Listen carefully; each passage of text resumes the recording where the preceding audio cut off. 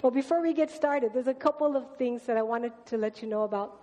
And the first thing is October 7th, we're having our Forerunners Breakfast. So if you are a Kupuna who are 55 or better, this is for you. And what we want to do is honor you and thank you for the groundwork that you've laid, because this church is going to get to keep going and going because of what you've done. So on the 7th, come have a free breakfast. We're going to have bacon and eggs, brown rice, pancakes, fresh fruit, and a bingo lounge for the Kupunas. And that's if you're 55 or better. And I'm telling you right now, I'm going to give you a hint. I'm close to that age, so when I get there, it will then be 65 and better. Okay. Okay. Then on December 10th, many of you have heard, we're going to kick off our Christmas season with a concert with the Katinas. So if you want more information on that, check out our website at newhopehilo.org or go and find us on Facebook. But come and celebrate the Christmas season. These guys are awesome. Okay? Well, welcome to the Wednesday Night Equip. And the purpose for these services is so that we, as the more mature Christians, would be encouraged, that we would grow in our walk with Jesus, and that we would move forward in the calling that God has placed on each of our lives.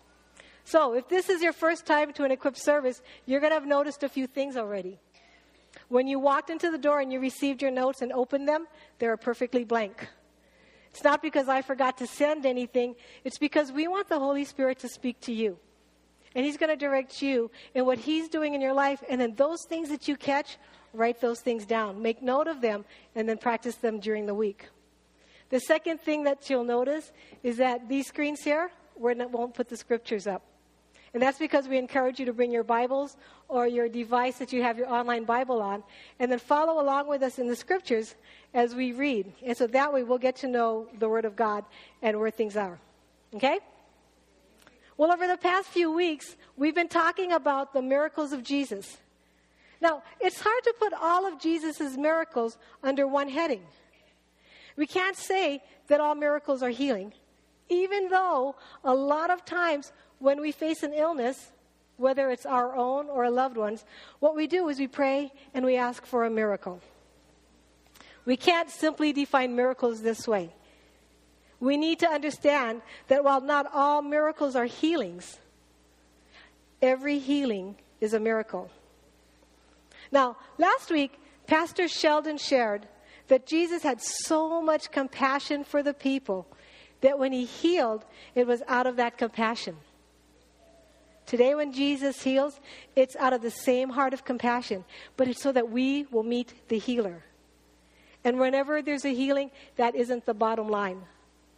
God's purpose in healing isn't healing. There's another purpose. See, healing should cause us to glorify God, to honor Him, and to praise Him for the mercy that He's given to us. But the greatest healing that will ever be received is the healing of salvation, when someone receives Jesus as their Lord and Savior. And that is the healing that every single one of us gets to receive. And so we should be a people who are consistently praising and honoring God. So before we do anything else tonight, let's do that. Let's honor God by bowing our heads in prayer, okay? Lord, we thank You. We thank You that You are a God of miracles. We thank You that You are a God of relationship and that You want a relationship with us. Thank You that we're Your children. And we pray that tonight You would open our eyes and our hearts so that we would hear Your word and that we would leave here in the process of being changed from glory to glory into Your image. And that we would be Your church out in the community. Amen. Well, please open your Bibles to the book of Matthew. And we're going to be in chapter 4.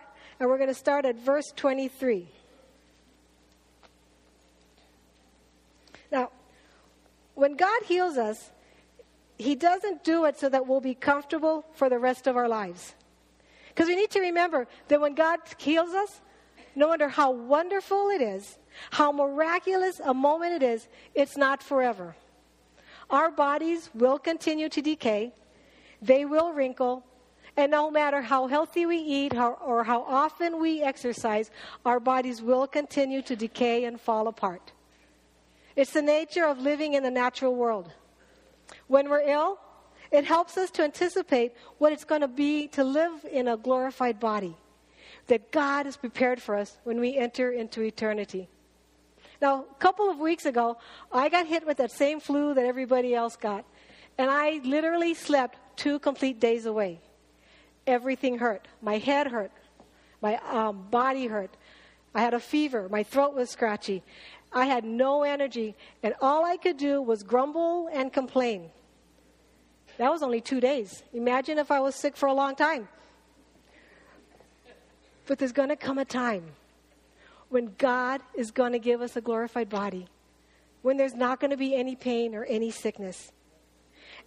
There's better days ahead. And when those times come when we're sick, it reminds us that there are definitely better days ahead. Now, there are times when God will choose to intersect in our lives and give us a gift of healing. And when that happens, He heals for 2 reasons. The first is He has power and authority over disease.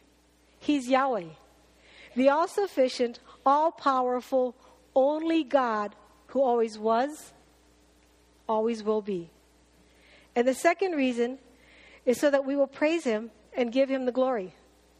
So by now your Bibles should be open to Matthew 4. We're going to read from 23 and 25. Follow along. And Jesus went about all Galilee, teaching in their synagogues, preaching the gospel of the kingdom, and healing all kinds of sickness and all kinds of disease among the people. Then His fame went throughout all Syria, and they brought to Him all sick people who were afflicted with various diseases and torments, and those who were demon-possessed, epileptics and paralytics, and He healed them. Great multitudes followed Him from Galilee and from Decapolis, Jerusalem, Judea, and beyond the Jordan. Now, the reason that the people were following Jesus is because His fame had spread. His reputation had gone before Him, and the people recognized that this man had power and authority unlike any they had ever seen before. So now I'm going to ask you, flip your Bibles over to the book of Luke, and we're going to be in chapter 7. Now, one day, as Jesus is teaching the people, a frantic father approaches Him. His daughter is sick. She's on the verge of dying. But this father remembers that he's heard some talk about this man, this teacher who is able to heal. So he rushes to find him. Well, Jesus gets up to follow this desperate man to his daughter's bedside. But it is not going to be an uneventful trip. So follow along with me as I read starting from verse 20 of chapter 7. Okay, you guys got it? Okay. And a woman who had been suffering from a hemorrhage for 12 years came up behind him and touched the fringe of his cloak. For she was saying to herself, "If I only touch his garment, I will get well." But Jesus, turning and seeing her, said, "Daughter, take courage. Your faith has made you well." And at once, the woman was made well. When Jesus came into the official's house and saw the flute players and the crowd in noisy disorder, He said, "Leave, for the girl has not died, but is asleep." And they began laughing at Him. But when the crowd had been sent out, He entered and took her by the hand, and the girl got up. This news spread throughout all that land. And as Jesus went on from there, 2 blind men followed Him, crying out, "Have mercy on us, Son of David." And when He entered the house, the blind men came up to Him, and Jesus said to them, "Do you believe that I am able to do this?" And they said to Him, "Yes, Lord." Then He touched their eyes, saying, "It shall be done to you according to your faith." And their eyes were opened. And Jesus sternly warned them, "See that no one knows about this." But they went out and spread the news about Him throughout all that land. And as they were going out, a demon-possessed man was brought to Him. And after the demon was cast out, the mute man spoke. And the crowds were amazed and were saying, "Nothing like this has ever been seen in Israel." The people had never seen this type of authority over disease before. And they were amazed. Now, if you were here last week, Pastor Sheldon shared that the Apostle Peter stood up and he preached to the people after Jesus' resurrection. And he said, "Men of Israel, hear these words. Jesus of Nazareth, a man attested by God to you by miracles, wonders, and signs, which God did through him in your midst." Now, I looked up the word attest. It means to bear witness, to certify, declare to be correct, true, or genuine, to declare the truth of, in words or writing, especially affirm in an official capacity. Peter declared that Jesus' miracles bore witness that he was the real thing. He wasn't fake. There were people from the surrounding cities and town when Peter stood up to say this, and no one interrupted him. Nobody heckled him, saying, "What miracles? I don't know what you're talking about." Peter publicly stated, without anyone contesting him, that God the Father attested Jesus to us through miracles, signs, and wonders. Now the people saw all his miracles. They recognized that there was something unique, something different about Jesus' authority, and they followed him. Everywhere that he went, the people were drawn to Jesus. Now I'm going to ask you to open your Bibles to John chapter 4, verses 46 through 54. Okay. Now, chapter 4, verse 46 through 54. Okay.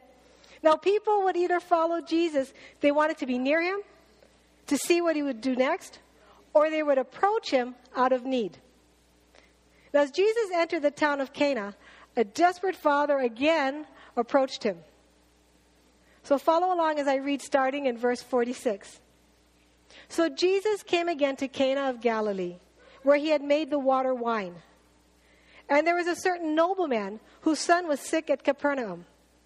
And when he heard that Jesus had come out of Judea and Galilee, he went to him and implored him to come down and heal his son, for he was at the point of death. Then Jesus said to him, "Unless you people see signs and wonders, you will by no means believe." And the nobleman said to him, "Sir, come down before my child dies." So Jesus said to him, "Go your way, your son lives." So the man believed the word that Jesus spoke to him, and he went his way. And as he was going down, his servants met him and told him, saying, "Your son lives." Then he inquired of them the hour when he got better. And they said to him, "Yesterday at the 7th hour, the fever left him." So the father knew that it was at the same hour in which Jesus said to them, "Your son lives." And he himself believed, and his whole household. This again is the second sign Jesus did when he had come out of Judea into Galilee. Now, we know that Jesus had already done many other miracles, but this was the second recorded miracle that he did in Cana. It was in this very same town that Jesus had performed his first miracle and turned water into wine. And if you were here several weeks ago, we talked about that miracle and how easy it is to overlook it because it wasn't a healing. It wasn't causing the deaf to hear. It didn't cause the blind to see. It was a simple adjustment of a beverage. However, this miracle was so much more. When Jesus turned 180 gallons of water into wine, he was exerting his power and his authority over nature. And this first recorded miracle of Jesus bore witness of, it affirmed, and it declared and attested to Jesus' power and authority over nature. Now, sometimes we overlook or we disregard something that Jesus is doing in our lives because we don't think it's very huge. We don't see, or we are distracted from, his power and authority in a situation because we don't understand the importance of it. Let me ask you, has Jesus turned water into wine for you and you missed it? Or you didn't grasp it, that it was the hand of the Lord? Is there an area where Jesus is actively at work and you can't or you won't see it because it's not the way you expected him to act or the way that you wanted him to be? We cannot and we must not miss even the smallest act of Jesus, because any time that Jesus intersects with our lives, it's a miracle. When Jesus attended the wedding at Cana, his first miracle attested to his power and authority over nature. And as he traveled through Cana a second time, the second miracle that he did in that town attested to his power and his authority over disease. So I'm going to ask you, continue reading with me in John chapter 5, verse 1 and 2. And we're actually going to be there for a while, okay? Are you there? Okay. All right. After this, there was a feast of the Jews, and Jesus went up to Jerusalem. Now, there was in Jerusalem by the sheep gate a pool which is called in Hebrew Bethesda, having 5 porches. Now, Bethesda is an English pronunciation of a Greek translation of 2 Hebrew words. The first word is Beth.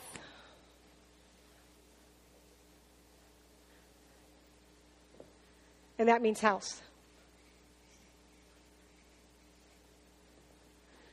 And the second word, I'm going to try to say it right, is chesed.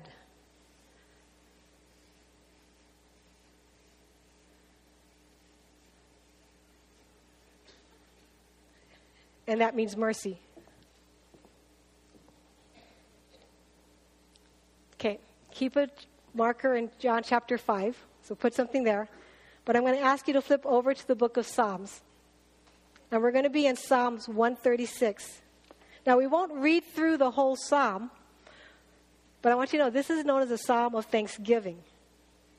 Okay, so we're going to flip to Psalm 136. It's the middle of the Bible. Okay, 136. You guys got it? Almost? I'm getting it too, and that's without glasses. There it is. Okay. The writer starts out praising God for his goodness. And then he declares some of his good acts towards Israel. Now, I'm going to encourage you, read this psalm at home. But I want to read verses 1 through 3 together. So if you got your Bibles open? Okay, ready? Set, go. Oh, give thanks to the Lord, for he is good. His mercy endures forever. Oh, give thanks to the God of gods. His mercy endures forever. Oh, give thanks to the Lord of lords. His mercy endures forever. And as we look through the Psalms, it's his mercy endures forever. His mercy endures forever. His mercy endures forever. The word that's used over and over and over in this psalm for mercy is chesed. And if you take Beth and chesed, it's house of mercy. So Bethesda, translated, is house of mercy. So let's go back over to the book of John. And I want you to remember that Bethesda means house of mercy, okay? Okay, you got your marker in there, so we're going to flip back. And we'll continue our account in verse 3. Okay, and we're talking about the pool in Bethesda. Ready? In these lay a great multitude of sick people, blind, lame, paralyzed, waiting for the movement of the water. For an angel went down at a certain time into the pool and stirred up the water. Then whoever stepped in first, after the stirring of the water, was made well of whatever disease he had. Now, there's a lot of discussion about what's happening here. But tonight I don't want to focus on that. What we need to know is that the waters in Bethesda were therapeutic, and people came here to be healed. However, whatever happened in this pool was limited to the first person to step in. But then Jesus enters the scene. So let's continue on in verse 5. Now a certain man was there who had an infirmity 38 years. And when Jesus saw him lying there and knew that he had already been in that condition a long time, he said to him, "Do you want to be made well?" And the sick man answered him, "Sir, I have no man to put me into the pool when the water is stirred up. But while I am coming, another steps down before me."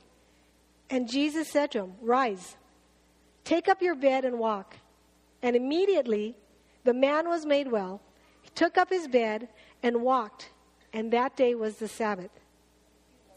This is a man who has been ill for 38 years. He's been laying by the waters for a very long time, hoping for something, hoping for a miracle. But the place that he went to for the miracle was limited. And Jesus saw him and met him at his point of need. Now, there's a couple of interesting things in this account. First thing, the pool that is known as Beth Chesed, or House of Mercy, is right next to the sheep gate. Secondly, the sheep gate was the gate that the people would use to bring the sacrificial lambs into the temple area to be sacrificed. Now we're going to go into the Old Testament for this. We're going to go to the book of Exodus, which is the second book after Genesis, and we're going to go to chapter 12. And as you turn there, let me set up what's happening, okay? Moses had gone to Pharaoh several times, saying that God wanted his people to be set free. And each time, Pharaoh had refused, and the land of Egypt had experienced 9 destructive plagues. The 10th and final plague is about to be unleashed, and Moses, under God's direction, is preparing the Jewish people for what is to come. So we're going to start in verse 3. And God is speaking to Moses. He says, "Speak to all the congregation of Israel, saying, on the 10th of this month, every man shall take for himself a lamb according to the house of his father, a lamb for a household. And if the household is too small for the lamb, let him and his neighbor next to his house take it according to the number of persons. According to each man's need, you shall make your count for the lamb. Your lamb shall be without blemish, a male of the first year. You may take it from the sheep or from the goats. Now you shall keep it until the 14th day of the same month. Then the whole assembly of the congregation of Israel shall kill it at twilight. And they shall take some of the blood and put it on the 2 doorposts on the lintel of the house where they eat it." Now move all the way down to verse 24. And God says, "And you shall observe this thing as an ordinance for you and your sons forever. It will come to pass when you come to the land which the Lord will give you, just as he promised, that you shall keep this service. And it shall be when your children say to you, 'What do you mean by this service?' that you shall say, 'It is the Passover sacrifice of the Lord, who passed over the houses of the children of Israel in Egypt, when he struck the Egyptians and delivered our households.'" So the people bowed their heads in worship. When Jesus was on earth in his human form, the people were still walking in obedience to God's command to them. And they still brought their unblemished lambs to be sacrificed during the Passover. And they would bring their lambs through the sheep's gate. And it's here, next to the sheep gate. The gate that was used to bring the sacrificial lamb into the temple. That the one who would be our sacrificial lamb would, out of a heart of chesed, or a heart of mercy, would express his authority and power over disease and heal a man who seemed to have no hope, no power over his situation, and no way to remedy it. And unlike the waters in the pool known as Bethesda, or House of Healing, there is no limit to Jesus' power and authority to heal, because he is Messiah. He's our sacrificial lamb. He is the one who has and exerts power and authority over nature and over diseases. So let me close with a couple of questions. In what area of your life are you feeling like you have no hope? Where do you feel you are powerless to change or affect things? In what area do you feel stuck? As if you have been in the same situation for a very long time, And you keep spinning your wheels, but you just can't seem to get enough traction to move forward. Now, just as Jesus asked the man near the pool at Bethesda, ask yourself, do you want to be healed? And if you were here this past Sunday, Pastor Sheldon shared that we don't have to do it all. We just have to take one small step. So are you ready to take that step? To simply ask Jesus to do a miracle in your life? And then are you ready to accept it, no matter how small it may seem, or even if it comes differently than you expect it to or you desire? Are you ready to allow God to intersect in your life in any way that He chooses, and then to praise and honor Him for what He chose to do? See, God is the one true God. He alone has authority and power over nature and diseases. And He will intersect in our lives on a daily basis. And we as His children get to give Him praise and honor for what He does. So would you close your Bibles and let's pray.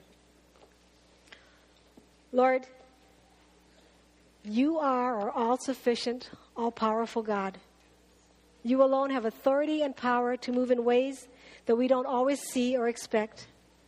And we yield our hearts and our desires to You and ask that You would have Your way in our lives and in our hearts. Would our hearts and our eyes be open to see that You are at work. You are always with us, that You never leave us helpless or hopeless. And as we leave here tonight, would we leave not just filled by Your Holy Spirit, but empowered to bring Your hope to those around us. Thank You for Your chesed. Thank You for Your mercy. We love You, Lord.